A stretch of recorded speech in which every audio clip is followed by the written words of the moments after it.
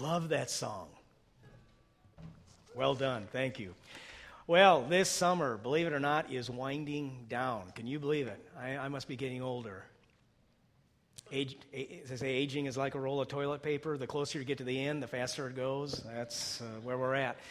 But it's gone fast, and we've had a great summer. Vacation Bible School was phenomenal as always. The Guatemala trip, CIY Engage camp.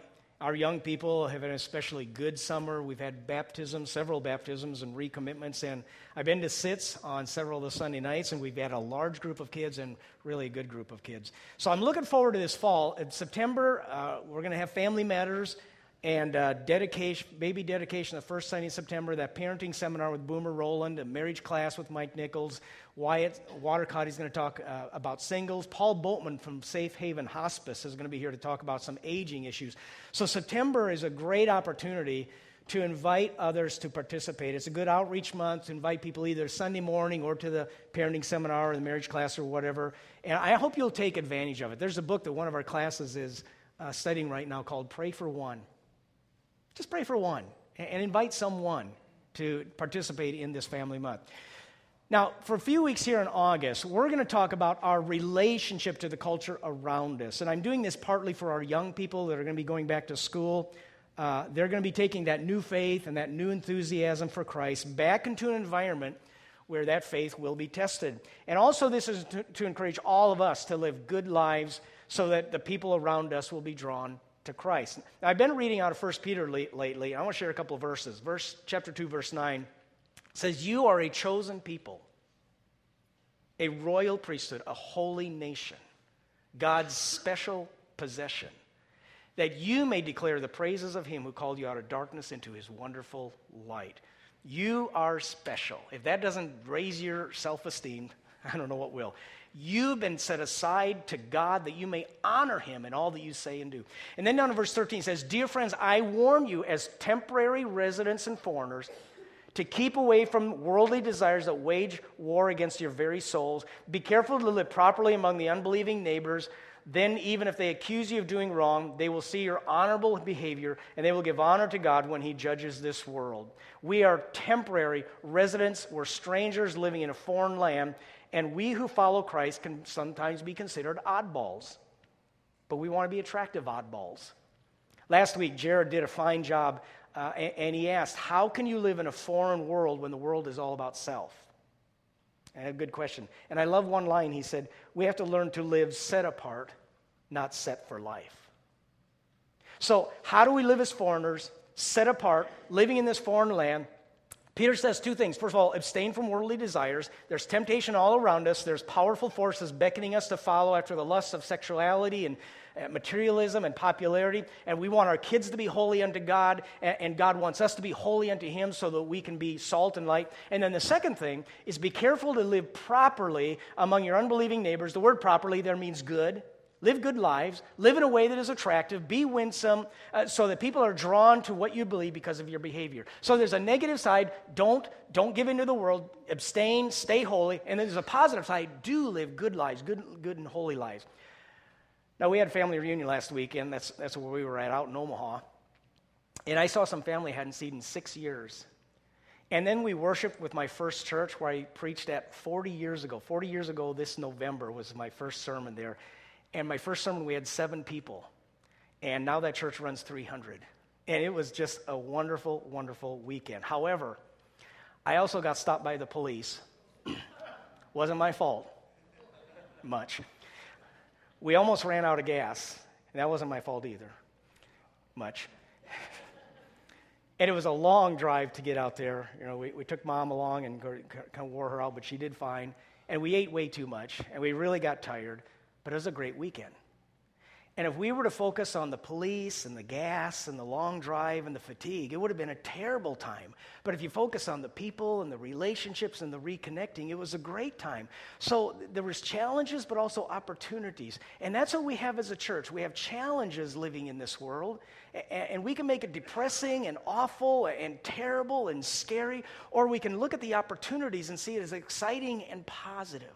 Now, last week, Jared talked about Daniel. Daniel had challenges. He was a believer in the one true God, living in a foreign land like we are, and he could have moaned and groaned about it, and there were challenges, but there was also opportunities. And Daniel lived in a way that honored God and was attractive to people. But before we dive back into Daniel, I'm going to wait till next week to get back into him. I want to ask, what kind of a world do we live in today? You know, we're foreigners in this strange land. What is this land? And then next week, so today we're going to talk about challenges, and next week more about the opportunities. Little Johnny comes running home from school. His mother meets him at the door. What did you learn at school today, Johnny? Mommy, we learned about tolerance. And Mom says, oh, wonderful, Jesus taught us to be tolerant. I believe the number one virtue in America, by far, without question, is tolerance. And if you're not tolerant, you're a bad person. Now, these past few weeks, I knew I was going to preach on this, so I just listened to the radio and watched TV and the media just to confirm what I've been thinking, you know, from the Tony Dungy thing to the situation with Hamas and Israel and Putin and the international affairs and now ISIS and some things I see on Facebook. I am convinced tolerance is the number one virtue without question. One social commentator said, without exaggeration, it can be said that tolerance is the only accepted litmus test of morality. No other single category, not justice, not equality, not even freedom, has such wide moral support in the world. A national educator said toleration is the very moral glue that holds schools together. Well, that sounds good. And isn't it Christ-like to be tolerant? However, if tolerance is Christ-like, why do so many who preach it not like Jesus or Christianity or his followers? See, at one time, churches and preachers were the good guys in our country. And a shift is going on right now, transitioning to where churches and preachers are the bad guys, and Christianity is seen as narrow and bigoted and intolerant. In New York, a third grade teacher stopped a child from reading the Bible in her free time. The trying child was threatened and told never to bring that forbidden book back to school again. And we just read stories and stories of that, and is that tolerance? What are we supposed to do with this? 1 Chronicles 12:32. The people of the tribe of Issachar understood the times and knew what Israel should do. And that's what this series is all about. We have to understand the cultural atmosphere in which we live so that we can know what to do biblically and effectively and responsibly. But what is this tolerance stuff about? And why is Christianity doesn't seem to fit? Why is a cross in a jar of urine considered art, but someone puts a cross up in public is considered offensive? I think we have to recognize today, when you hear the word tolerance, we're probably thinking in two different meanings. When Johnny comes home from school and says, we're learning about tolerance, he's learning one definition. But that's different from the traditional definition of tolerance. Now, the traditional definition, according to Webster's dictionary, is to recognize and respect others' beliefs and practices, etc., without sharing them. In other words, you tolerate someone you disagree with. Paul expressed the same attitude in 1 Corinthians 13:7. Love endures all things, or it tolerates all things. Romans 12 says, if it is possible, as far as it depends on you, live at peace with everyone. So tolerance is taught in Scripture. And the traditional understanding of tolerance is about, first of all, respecting and protecting the legitimate rights of others, even those with whom we disagree and those who are different from us.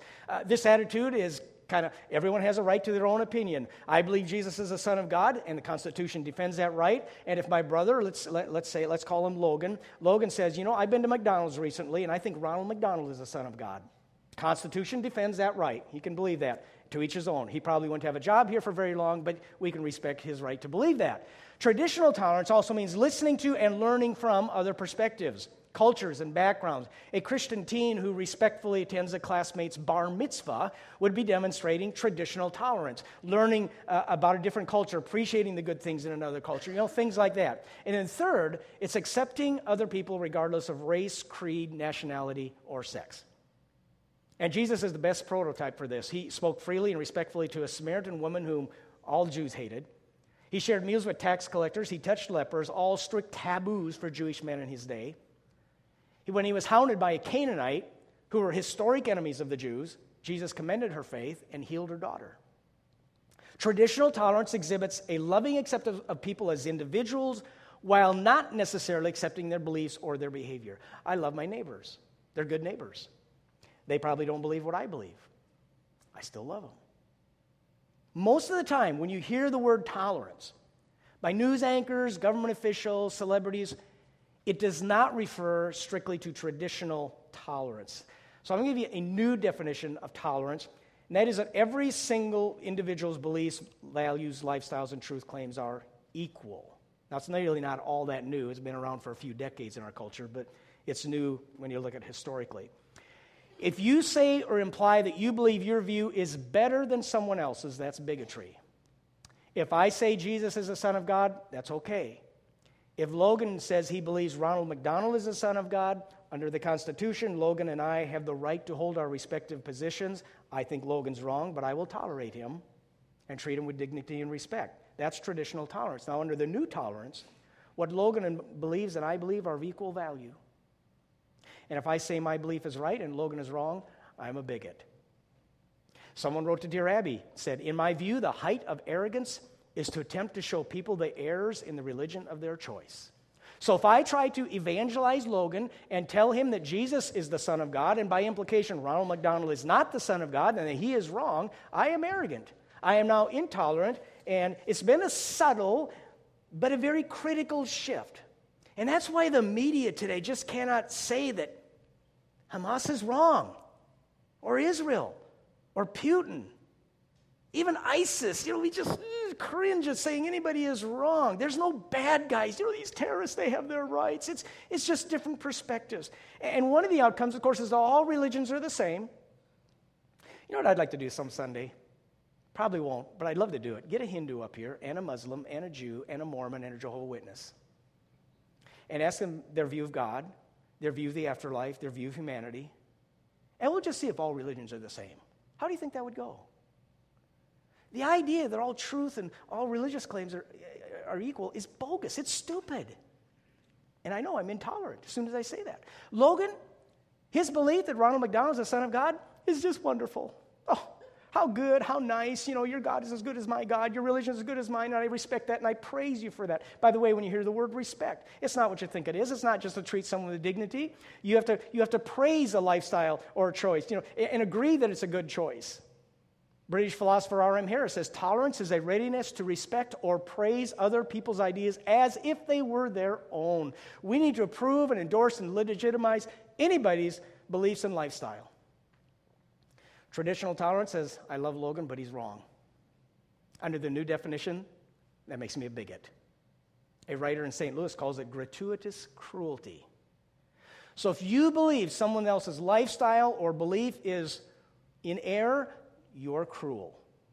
And this is part of the reason why Christianity is quickly becoming the bad guys in our culture. Christians are mean-spirited and hateful because, frankly, our Lord Jesus Christ was a bigot. And the truth is, Jesus was the most tolerant man to ever live, and yet today he'd be considered a bigot because the definition has moved.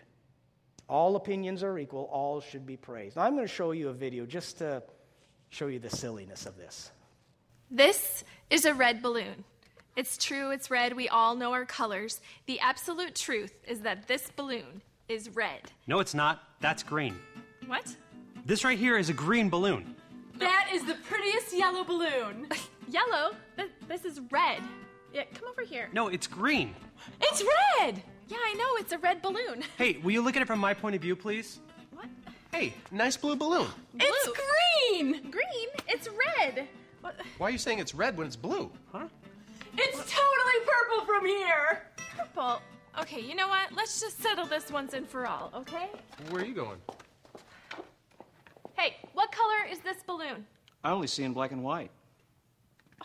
Okay. Hey, Mark, what color? There is no balloon. This is ridiculous. Hey, I know what the problem is. Look, my mom taught me that this was blue. But, then she said this is red and green, yellow, and on and on. Okay, I get that your mom taught you that was blue, but, that's not the truth. Whoa, why are you talking bad about his mom? Yeah. I'm not. Listen, I respect your mother. Thank you. And the way she raised you. She taught you that it was blue. Our moms taught us that it was red. That's the way it goes. I thought you said it was green. It is green. See, I'm smart. I went to college. And in college, I learned all these different theories about color. Really? And my color professors who have doctorates in color. Do you have a doctorate in color? No. It shows. Okay? They can't even agree on one theory of color, so you have to look at all the different theories and pick which one works best for you. And green is great for me. That makes sense. Thank you. No, you can't just pick whatever color fits your life the best. Red is red. Okay, do you know the word intolerant? Yeah. Because that's what you're being right now. All right, you're shoving your opinion down my throat. Okay, it's not my opinion, it's the truth. Hold on. All we're saying is that we need to stop arguing about trivial things. Like truth. You know, the funny thing about truth is, it's true, whether you believe it or not.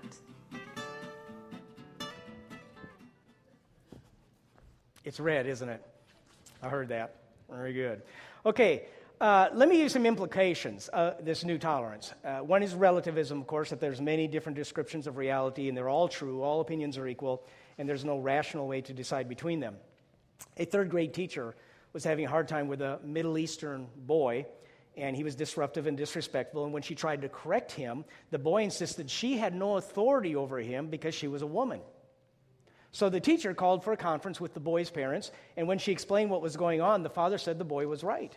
Since she was a woman, in their cultural understanding, she had less value than a cow. And as a boy, his son was superior to her, and that was what his culture believed, and he didn't have to respect her. Well, under the new tolerance, the teacher has no recourse. You cannot tell anyone he's wrong. It's what he believes. It's what their culture believes. You know, this multiculturalism. How about cultures that abort female fetuses because they're of less value than men? Can't say that's wrong. Can't decide what's good or bad literature. A comic book is as worthy a study as Shakespeare or Homer. Everything is relative. Second implication is a loss of conviction.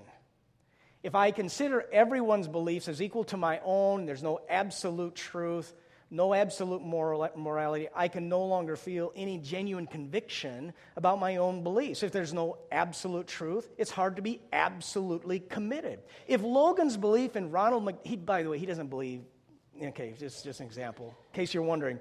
If Logan's belief in Ronald McDonald is as legitimate as my belief in Jesus Christ, I'm pretty sure I'm not going to be willing to die for Jesus. If Jesus is on the same plane as Ronnie, I'm not going to be going too far in my convictions for Christ. Now, this has been growing for a number of decades in our culture. It's not really all that new. The United Nations declared 25 years ago that the 90s was to be the decade of tolerance and the decade to do away with convictions because convictions cannot coexist with tolerance.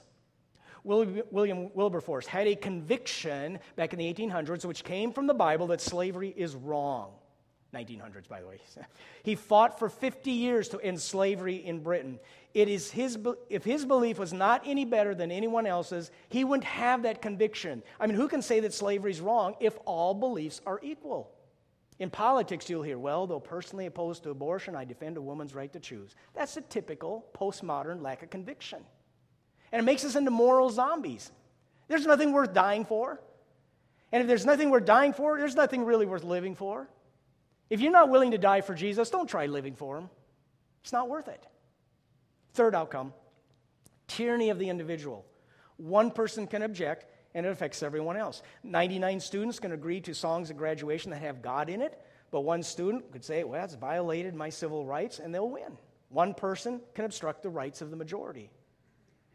Now, if the student had been requesting the right to not participate, that's one thing. Christians do this all the time. I remember sitting out dance classes in 6th grade, physical education class. Everyone was participating, doing their two-step around the gym and all that. My church thought dancing was a sin. And we had the right to believe that. And I was free to not participate. God bless America. But under the new rules today, no one else should have been allowed to dance because that was offensive to me. The tyranny of one person. By the way, I don't think dancing is a sin unless I do it. Then it is a sin. Number 4, disintegration of human rights. See, what happens with all this relativism, you can't judge another culture wrong, and so widow burning in India is okay, and forced abortion in China is okay. Obliterating 6 million Jews in that culture was okay. One columnist admitted that the forcible genital mutilation performed on young females in many Islamic countries to prevent women from experiencing sexual pleasure is despicable, And she wanted to condemn the custom, but she had no standard by which to judge other cultures. In other words, I want to say it's wrong, but I can't if I'm truly tolerant. You see, when you start getting down to specifics on this and really start just thinking a little bit, no one really wants this new definition of tolerance. See, Logan's belief in Ronald McDonald is not worthy of my praise. The Bible makes it clear that all values, beliefs, lifestyles, and truth claims are not equal.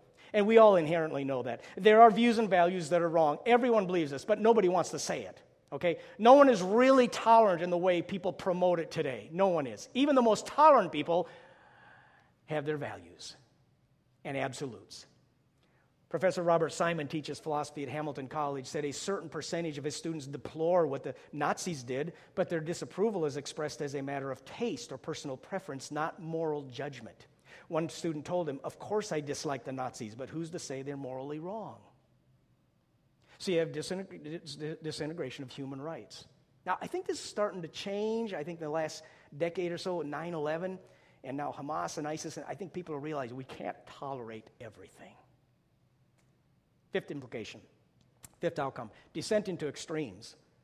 Some have proposed, for instance, polygamy as a solution for the problems of working mothers. One work at home, one work at work. See, there's no absolutes. Who's to say, well, I guess that's okay. Is there any behavior that's wrong? And the logical end is that anything goes. If I want to commit bestiality with my dog, it's my prerogative. Hey, I love my dog. Who do you say that I'm wrong? See where this goes? I'll guarantee you, my private life is your business. I'll guarantee you, politicians, their private life is our business. It affects the whole country. Now, and then to come full circle, the new tolerance leads to, ironically, intolerance. Why is Christianity not tolerated in a tolerant culture? Why was the Miss Illinois pageant winner several years ago denied scholarship money because she was a student at a Christian college? A 9-year-old boy in Virginia was asked to respond to the question, "What do you do when you're afraid?" He said, "Pray." The adult discussion leader told the boy that his answer was nice but inappropriate and therefore could not be added to the list with the other students' contributions. Jesus said, "I am the way, the truth, the life. No one comes to the Father but by me." And that's arrogant. To say you're the only way to God is intolerant. And yet Jesus, who had his convictions, did more for women and more for civil rights and more for slaves than anyone in history. True tolerance requires convictions and some beliefs. United Nations Declaration of Principles on Tolerance said tolerance involves the rejection of dogmatism and absolutism. Well, Christianity has dogma and absolutes, but so does Islam, so does Hinduism, so does Buddhism. They all have absolutes. And the irony is the proponents of the new tolerance are dogmatic and absolute. Now, one time we lived in a Judeo-Christian culture. I grew up on the tail end of that, where right and wrong is based on a higher authority. And during my growing up years, I saw the transition from the Judeo-Christian culture to a post-Judeo-Christian culture. God is dead, that kind of thing. And now we're seeing an anti-Judeo-Christian culture. And we are living in a foreign land. Now, I don't want this to be an attack the world thing. I know this is more the challenge side, the negative side. I don't want to be fear-mongering. And it's easy to become hateful and angry and belligerent. And that's exactly what Satan wants us to do as Christians. That's not our calling, and that's not what Daniel did. Next week, we'll see how he lives a good life in the midst of a very tolerant, so-called tolerant culture that wasn't very tolerant.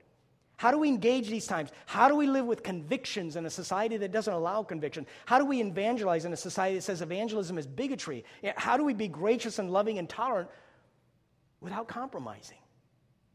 Daniel is a prototype for us. I would encourage you to read Daniel 1 through 6 this week. We'll look at it next week. Let's pray. Lord, these are changing times, and they're challenging times. And yet these are times of great opportunity and times where we can show the attractiveness and the truth of Jesus Christ. And we can show what true loving tolerance really looks like. And so I pray that we will be tolerant Christians who hold to the ways of Jesus Christ. Christians who won't tolerate abuse, wrongdoing, and injustice, and poverty. Christians who won't tolerate slavery, human trafficking. because those things are wrong. Lord, give us the courage to speak truth, but in a gracious, loving, tolerant way. We ask this in his name. Amen.